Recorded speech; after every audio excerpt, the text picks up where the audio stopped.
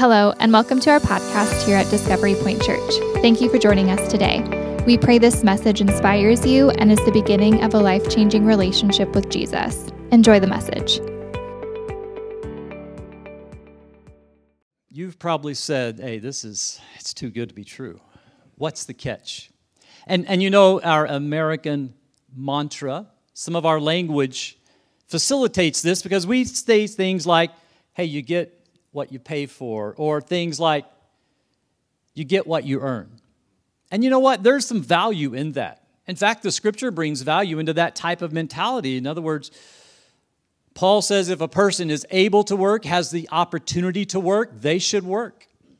And they should earn. And so we understand that in the light sometimes of financial relationships and our own world, our own life, for those of us who work, those of you who maybe have work and you've transitioned into retirement. But it's not a bad thought. It's a good thing. But we will bring that idea often into our spiritual relationship with God.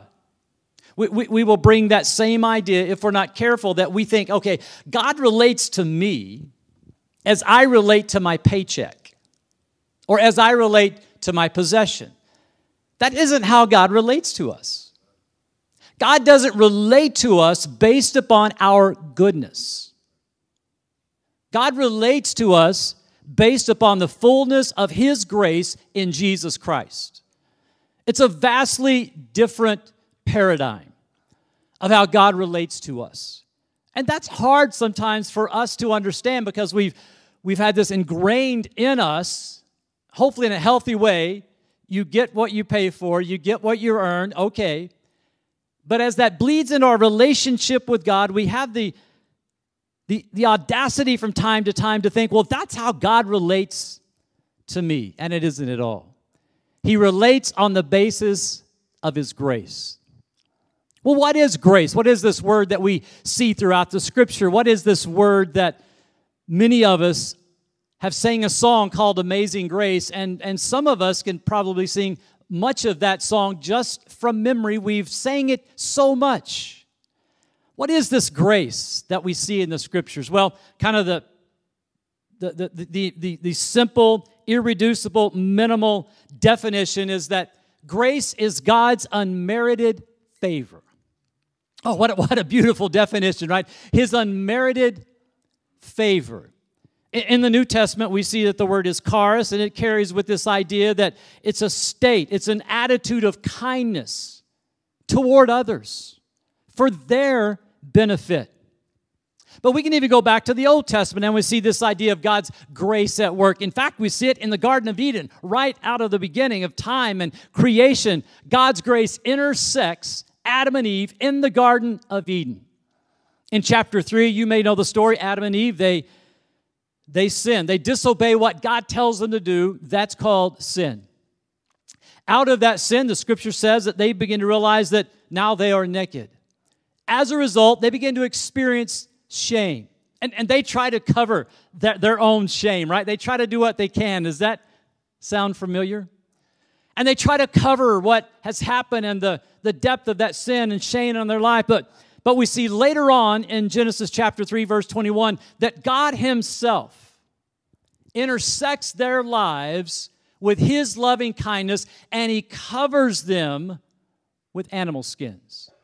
Now, there's something deep going on here. There's something significant that just happened in Genesis 3:21. And while sin brought shame, God in His loving kindness, the Hebrew word is hesed, loving kindness. It's God's covenantal loyalty with His people, acting on their behalf.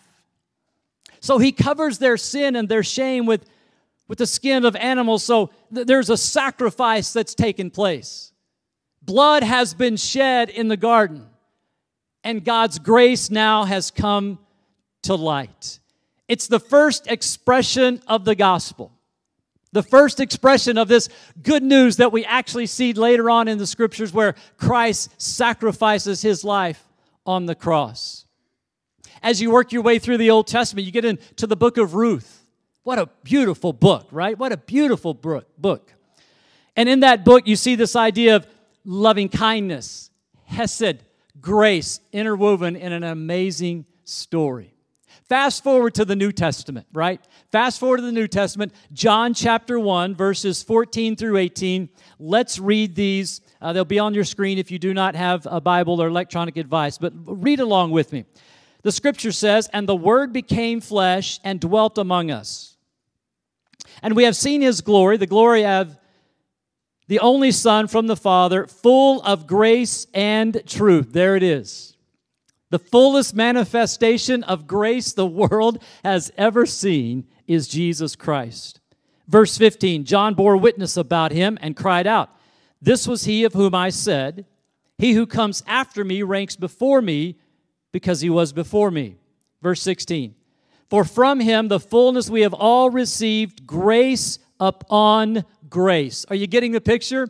Here's Jesus, the full expression of grace. What I want to do is I want to go to the Amplified Version and look at how the Amplified Version does a college try, right? The old yeoman's effort to translate the thought that's happening in this verse. Notice the Amplified Version. "For out of His fullness," here it is, "the superabundance of His grace and truth, we have all received grace upon grace, spiritual blessing upon spiritual blessing, favor upon favor, and gift heaped upon gift." The translators of the Amplified, they are trying to figure out what is the extent and depth of this grace that John is mentioning here in the Scriptures. Verse 17, "For the law was given through Moses, grace and truth came through Jesus Christ. No one has ever seen God, the only God who is at the Father's side. He has made Him known."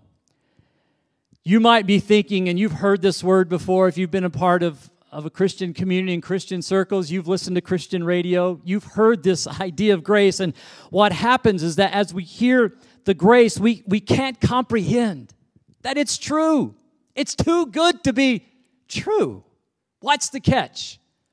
When is God going to pull the spiritual rug out from under my life? Because we said in contexts like this, or when we're alone or in conversations with others, we will often say to ourselves, "Yeah, but they don't know what I've done. They don't know who I've been. They don't know the extent of my sin." That's the good news. Grace is not conditioned on what we've done. It's only conditioned on what the Father has done through Jesus Christ. It's not what you and I have done. It's what the Father has did through His Son, Jesus Christ. So let's do a little New Testament case study. How about that? You ready for that? Little New Testament case study. There's a guy named Saul. All right? Saul. He's also known as Paul, but let's begin with Saul. He's introduced to us in the book of Acts, and some things we know about Saul, that he was named after the first king of Israel. He was born a Jew. He was a Pharisee, but he was a Roman citizen based upon his father's side. We know that Paul had this thing in his life, in his heart. He had a passion, he had a zeal, but it was to destroy and stamp out the movement of Jesus. You probably know the story. We don't know the extent of the story, but the Scripture sheds light on this guy named Saul. He was passionate. He was zealous. He was going to stamp out the movement of Jesus. Seemed to be doing a pretty good job, actually. In Acts chapter 8, verse 1, the Scripture says, "And Saul approved of his death." Speaking of a man named Stephen who had just been stoned, as if to indicate that maybe Saul had the power or the authority maybe to stop that. But he's there. He's a part of it. And he approves the stoning of Stephen. You go to Acts chapter 9, verse 1. There it gives us a little more insight into Paul's life. There in Acts chapter 9, verse 1, it talks about that Paul went about with these murderous threats. I want you to hear that language. That's what the Scripture says. Murderous threats against the New Testament church. That's Saul. Also in Acts chapter 9, Saul is ambushed by God's grace. He is ambushed on the way to Damascus, where he is going to persecute the church, to stamp out the movement of Jesus, to arrest those Christians, house to house type of stuff. But he is ambushed by God's grace. He didn't see it coming. It was almost a spiritual sucker punch, if you will, right? And he's ambushed by this amazing grace, and it changed his life forever. In fact, in 1 Timothy chapter 1, verse 12 to 17, Paul gives us some insight into this life-changing encounter of grace. 1 Timothy chapter 1, verse 12, the scripture says, "And I thank him who has given me strength, Christ Jesus our Lord, because he judged me faithful, appointing me to service." Verse 13. Okay, are you ready? Look at the descriptive words that Paul uses about his life.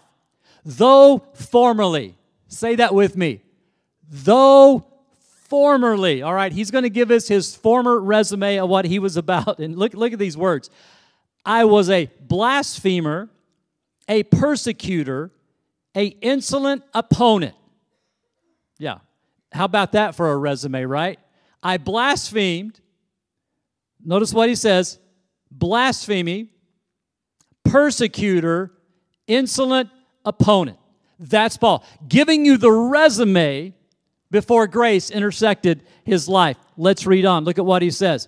But I received mercy because I had acted ignorantly in unbelief. And the grace of our Lord overflowed for me with the faith and love that are in Jesus Christ. There it is. You see the realization? The grace of the Lord overflowed, right? Overflowed. Just didn't come into my life. It overflowed my life. And we know that Saul became Paul.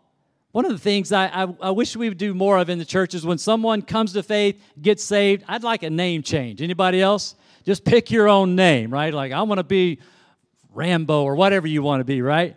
I like the name change, right? There's a significant shift in Paul's life. He attributes it to the grace that overflowed and the love that are in Jesus Christ. Verse 15.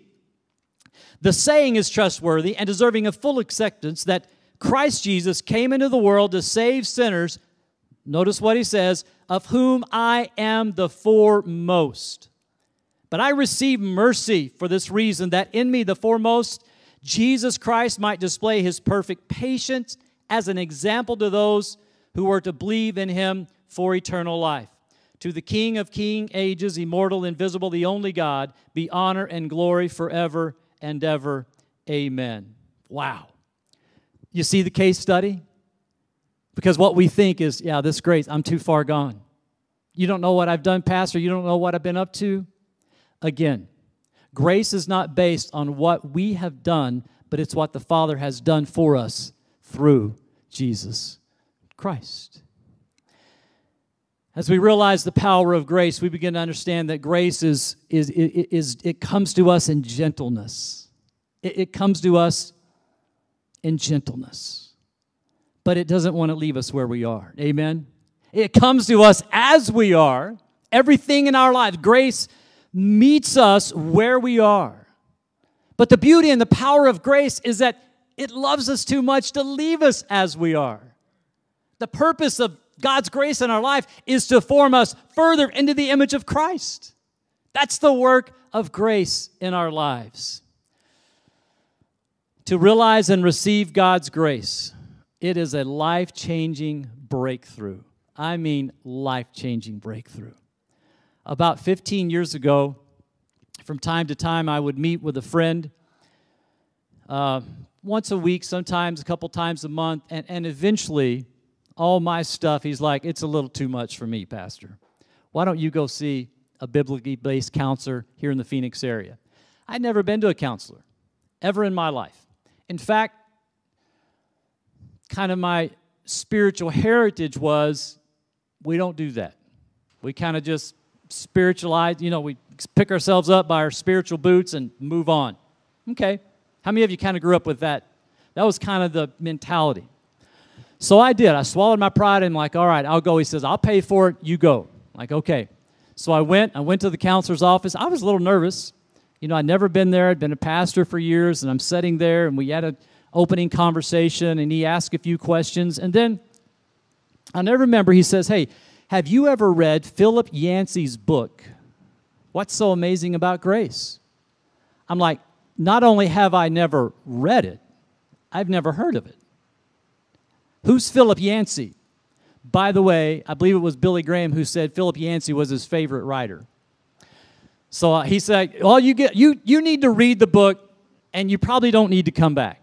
I'm like, fine with me. So I picked up the book, I read the book, and I began to understand from Yancey's insight into the biblical definition and meaning of grace. It just became a transformative work in my life. Not Yancey's words, but Yancey's perspective on the biblical idea of grace. It is life-changing. Grace is life-changing. But our challenge is to understand it. How do we apprehend it? What do we do with it? You see, grace knows everything about us, right? It knows everything about what we are at right now, what we're thinking, what we've been about, the intent of the heart. Grace knows everything about us, our questions, our doubts, our brokenness, our shame, our regrets. Yet His grace will meet us where we are. It will meet us right there in those places. And it is only limited by our unbelief in the promises and the power of Jesus Christ.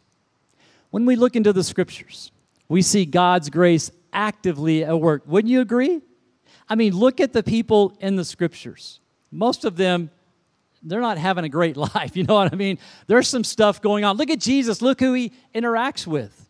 He interacts with the sinful, the shameful, the broken, the blind, the lonely, the outcast, the leper, the prostitute. That's His world.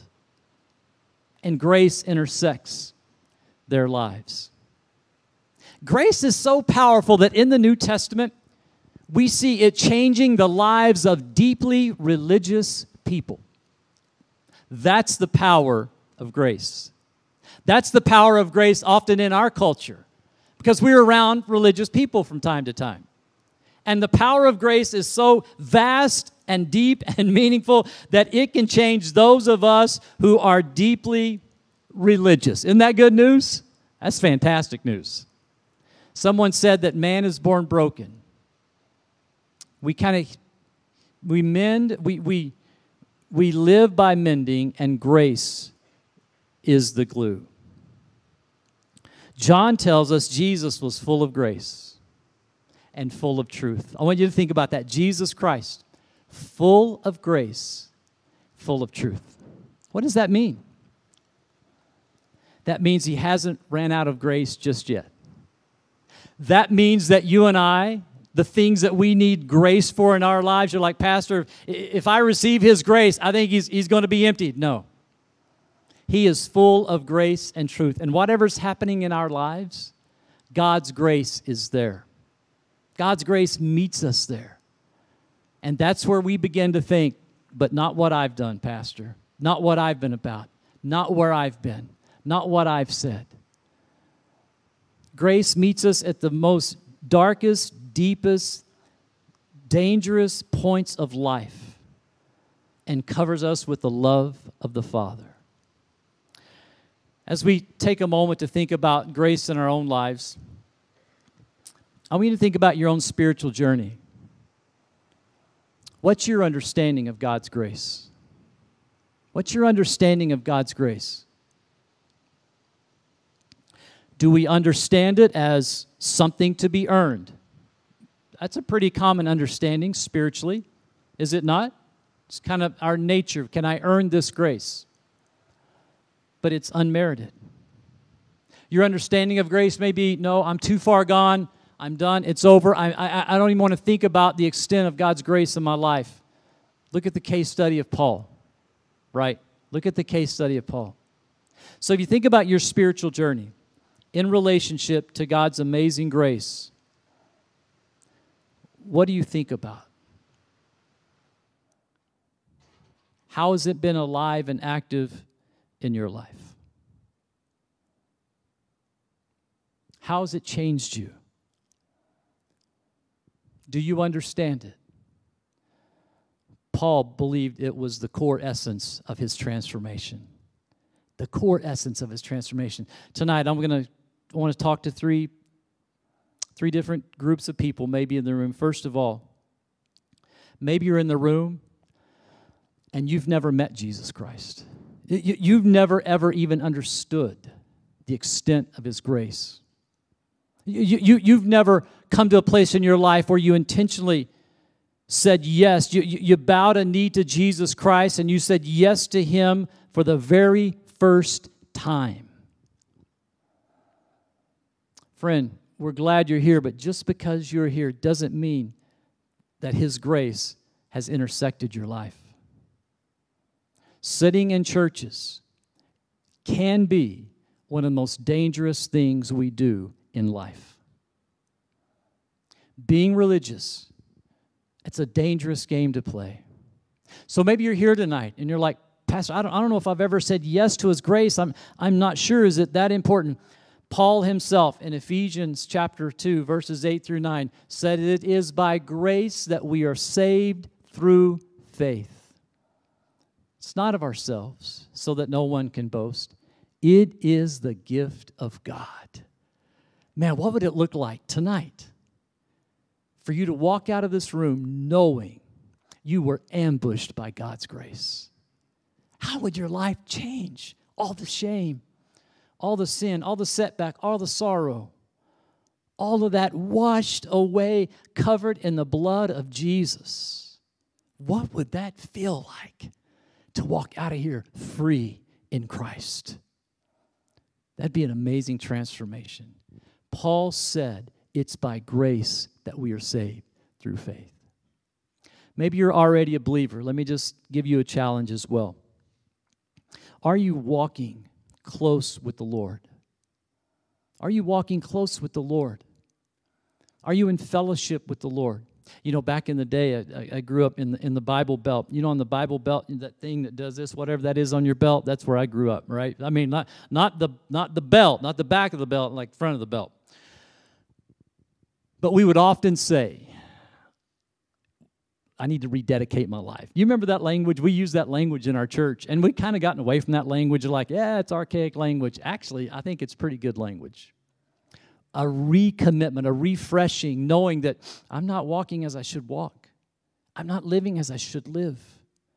I'm not in the Scriptures. I'm not praying. I'm not interacting with other believers like I should. So maybe tonight, your step of grace is to say, Father, I know you've poured your grace in my life already. I've taken that for granted. Tonight, I want to recommit my life to you, Father. I want to recommit my life to you. I want to come back. I want to come back. And you know what? Grace says, come on, but we got a little work to do, right? Come on back, but we have a little work to do. And then the last group I'd like to just mention before we close is some of you you need prayer. Man, you're hurting. You got things going on in your life. You've not shared it with anyone, but you know, man, you're like, I could use some prayer tonight. I could use prayer. And that's okay. That's not an easy thing to step into, but it's what the Scripture calls us to do, to pray for one another, to encourage one another in the Lord. So in just a moment, we're going to close our time together. We're going to close the service. And when we do, I'm going to give you some instructions if you want to take a spiritual step. If you want to cross the line of faith, I'm going to be right here at the front. I'm going to stand here, right? And I'm going to invite you to come and say, Pastor, tell me more about receiving this grace found in Jesus. Let's have a conversation. Or maybe you're a believer. You're like, Pastor, will you pray for me? I want to come. I want to get back where I need to be with Christ. Or you need prayer, all right? If you need prayer, we have Jeff Lemons here, who's one of our elders. Jeff's going to be right over in this area, okay? Jeff is an amazing man with a heart for the Lord. If you need prayer, when we close the service, make your way over there. You know, Jeff's not going to get personal. He's just going to pray for you at the comfort level that you need prayer. If you'll just share with him, here's what I need prayer for, Jeff would be glad to pray for you. I love the passage in Hebrews 4:16. The Bible says, let us then come with confidence, draw near to the throne of grace. Wow. That we may receive mercy and find help in time of need. The incredible news is that there is no catch. The Lord is not going to pull the spiritual rug out from under your life. Grace is not too good to be true, but rather grace is so good and it is true. It's not too good to be true. It's so good, and it is true. Will you bow your heads with me as we close? Let's take a moment, and I would really just challenge you to just focus your heart and your mind on grace. The unmerited, unearned favor of God. How many ways has God granted his favor? We couldn't earn it. We didn't merit it. God granted it to us. If you're here tonight, you've never received Christ, I challenge you tonight, would you please consider surrendering your life to Jesus? Just say, Jesus, I give you my life. I know you may not, like, Pastor, I don't even know what all that means. I have questions. That's okay. The first step is repentance and belief. God's grace in your life is not predicated on what you've done. It's all predicated on what the Father has done in his Son, Jesus Christ, on the cross. Grace is so powerful and beautiful and rich, it cannot be purchased, it can only be received. I ask you tonight, are you willing to receive this grace found in Jesus Christ? If so, would you come share that with me at the end of our time together? If you're a believer, you're like, man, I've not been walking as I need to walk, Pastor. I want to recommit my life. I want to recommit my life, and I want to honor the grace that God has bestowed upon me and how I live. Would you also come to me and say, Pastor, I just want to let you know I'm recommitting my life. Will you pray for me? I'd love to do that. And then if you need prayer, Jeff will be over here to your left just for a few minutes. He'd love to pray with you about anything in your life. Just touch you and just pray for you. So, Lord, give us the grace, the courage to step into this next step for us. In the name of Jesus, we pray this. Amen and amen. Thank you so much for joining us on our podcast today. We pray you allow this message to transform you to take what you learned and share the love of Jesus to those around you. You can stay informed and connected by following Discovery Point Church on all social media platforms. Thank you, and God bless you.